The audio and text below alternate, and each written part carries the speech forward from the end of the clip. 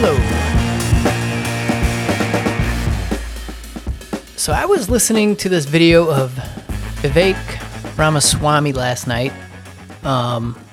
Referring to August 17th, 2023. He was giving some speech at the Richard Nixon Foundation. And I had previously heard him talk about the same issue on a video from Tucker Carlson on Twitter. And this is Ramaswamy talking about Taiwan and China. And, and everybody's wondering what's going to happen with regard to China and Taiwan in the context of what is currently happening with Ukraine and Russia. And everybody, or at least everybody in the news, seems to equate these two things, even though they're vastly different. The only similarities is that Ukraine used to be part of the Soviet Union and has a lot of ethnic Russians, and obviously the people on Taiwan, on the island of Taiwan, came from China, and actually many years ago was recognized by the United States as the actual People's Republic of China.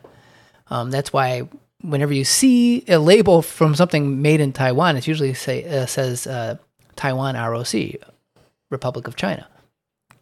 But anyway, so you've got the main country and the tiny offshoot. That's probably where the similarities end. Ramaswamy also talked about in previous interviews, and I can't remember if he talked about it in this one because I'm just cutting out the part about Taiwan. Just about the more of the history between what is happening in Ukraine and Russia and NATO and that entire history, because it's far more complex than what the news is presenting, talking about simply protecting democracy in Ukraine from the evil dictator Vladimir Putin.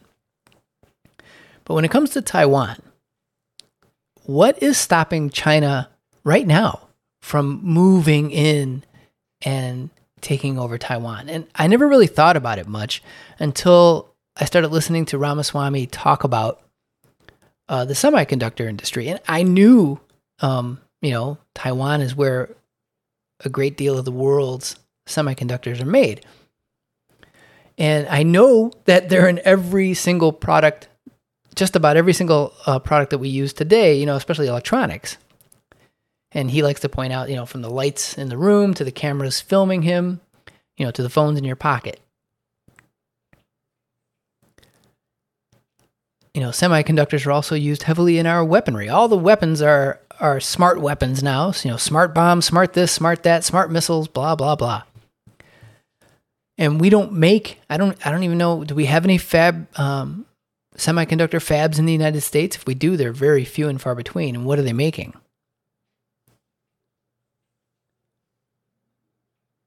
So a great deal of the world's semiconductors are made in Taiwan.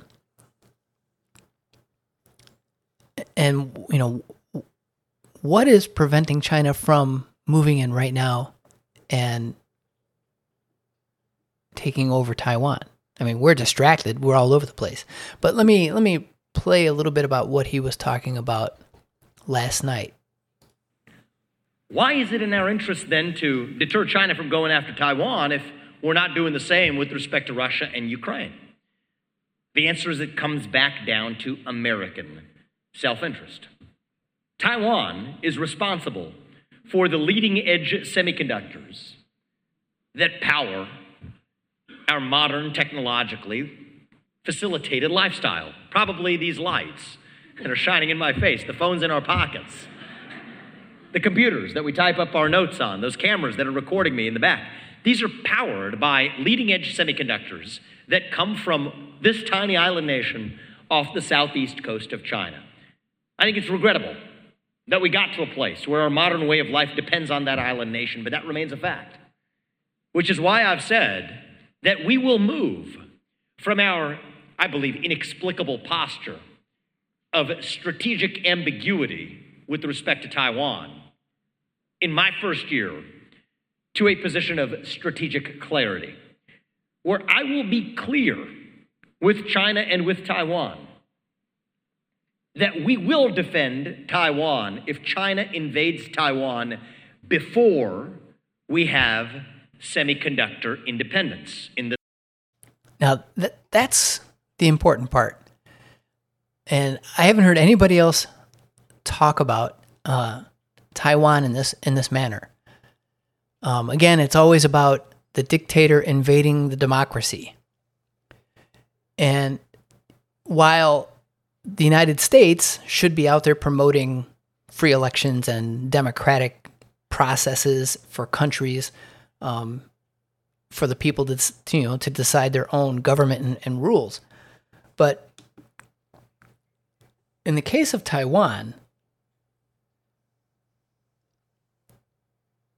once, he's talking about having semiconductor independence. So I guess manufacturing either back in the United States or semiconductor manufacturing in some allied area that we control more closely.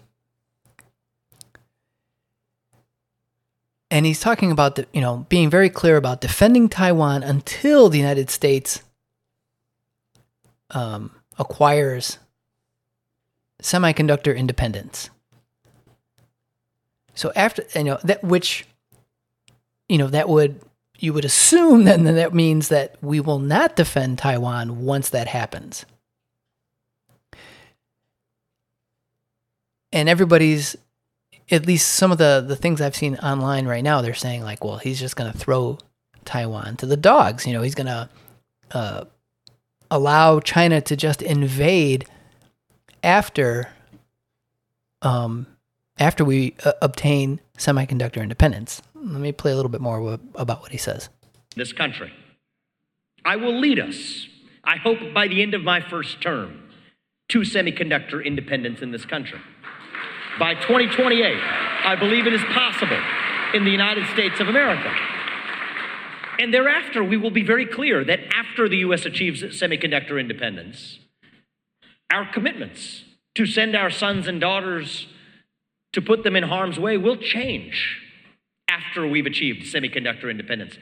These are naked views that you're not supposed to share in public. These are the things you're supposed to keep in a hush-hush format, sweep under the rug, to know that you kind of mean these things, but you don't actually say them. I actually believe it is in our interest to unapologetically state to the world what I will state to you all at home, that it is my moral obligation as the next U.S. president to stand for the interests of Americans here in the homeland without apologizing for it. And when I tell the rest of the global leaders that I mean it, they will know they can trust us. So, okay, he says it right there specifically that once we gain that independence, that we're no longer going to be bound to defend the island. Why might this be actually something smart, or how could this actually be a deterrence to China in the future? Well, if you think about it right now, if the United States is so heavily dependent on Taiwan for semiconductors, for everything that we do, including our national security, that's got to make Taiwan an extremely attractive target for China. That's another thing that, once I kind of thought this through, why haven't they invaded already? I mean, yeah, I understand we're a superpower, they're a superpower, and nobody wants to really get into a hard conflict. And maybe it's moving in that direction. The more we disentangle ourselves business-wise from China, if we don't have economic interests together, similar and coexistent economic interests, then there's really nothing to stop China from going to war with the United States in some form or fashion, whether it's through Taiwan or some other location. So since we're so heavily dependent on Taiwan, that should make Taiwan a very attractive target. But then after we gain semiconductor independence, that now kind of removes the attractiveness from Taiwan. What will China need Taiwan for if the United States has already, gained our independence from that handcuff? I think that actually might be a smart thing. I'm not sure, but just in thinking about that, it becomes a much less attractive target. And I do enjoy listening to him talk out in the open about strategy and what he believes the direction that we should go in. It's kind of refreshing, and I think this might be the smartest thing. He's been talking a lot about separating Russia from China and their alliance, and that's something that I could never figure out what the hell we were doing. From the Obama administration on up. Well, Trump really didn't do that so much. He was more embracing Russia and pushing China away, which is really what we need to do, because as Ramaswamy is the only one that I've seen talk about this, the last thing in the world that we want is a Russia-China alliance, a military alliance where we have to fight those two in order to preserve ourselves.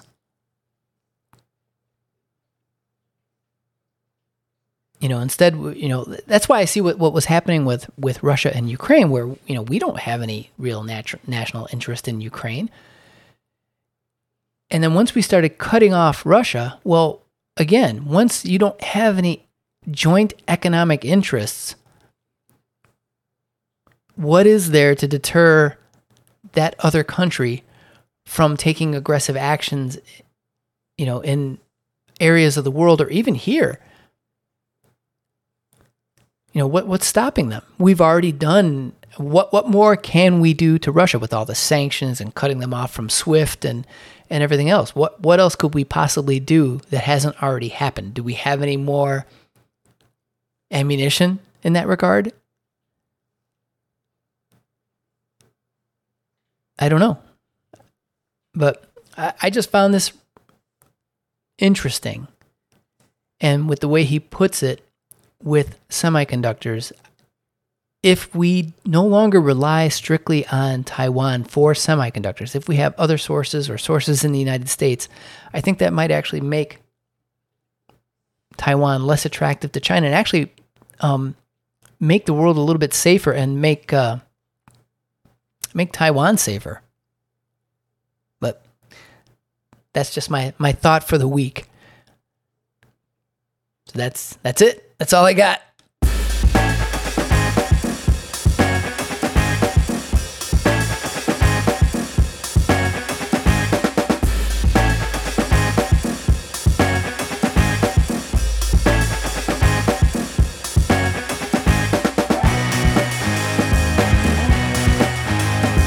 I didn't get any smoother at making these. It's been over a year. I'll keep trying. Have a good week.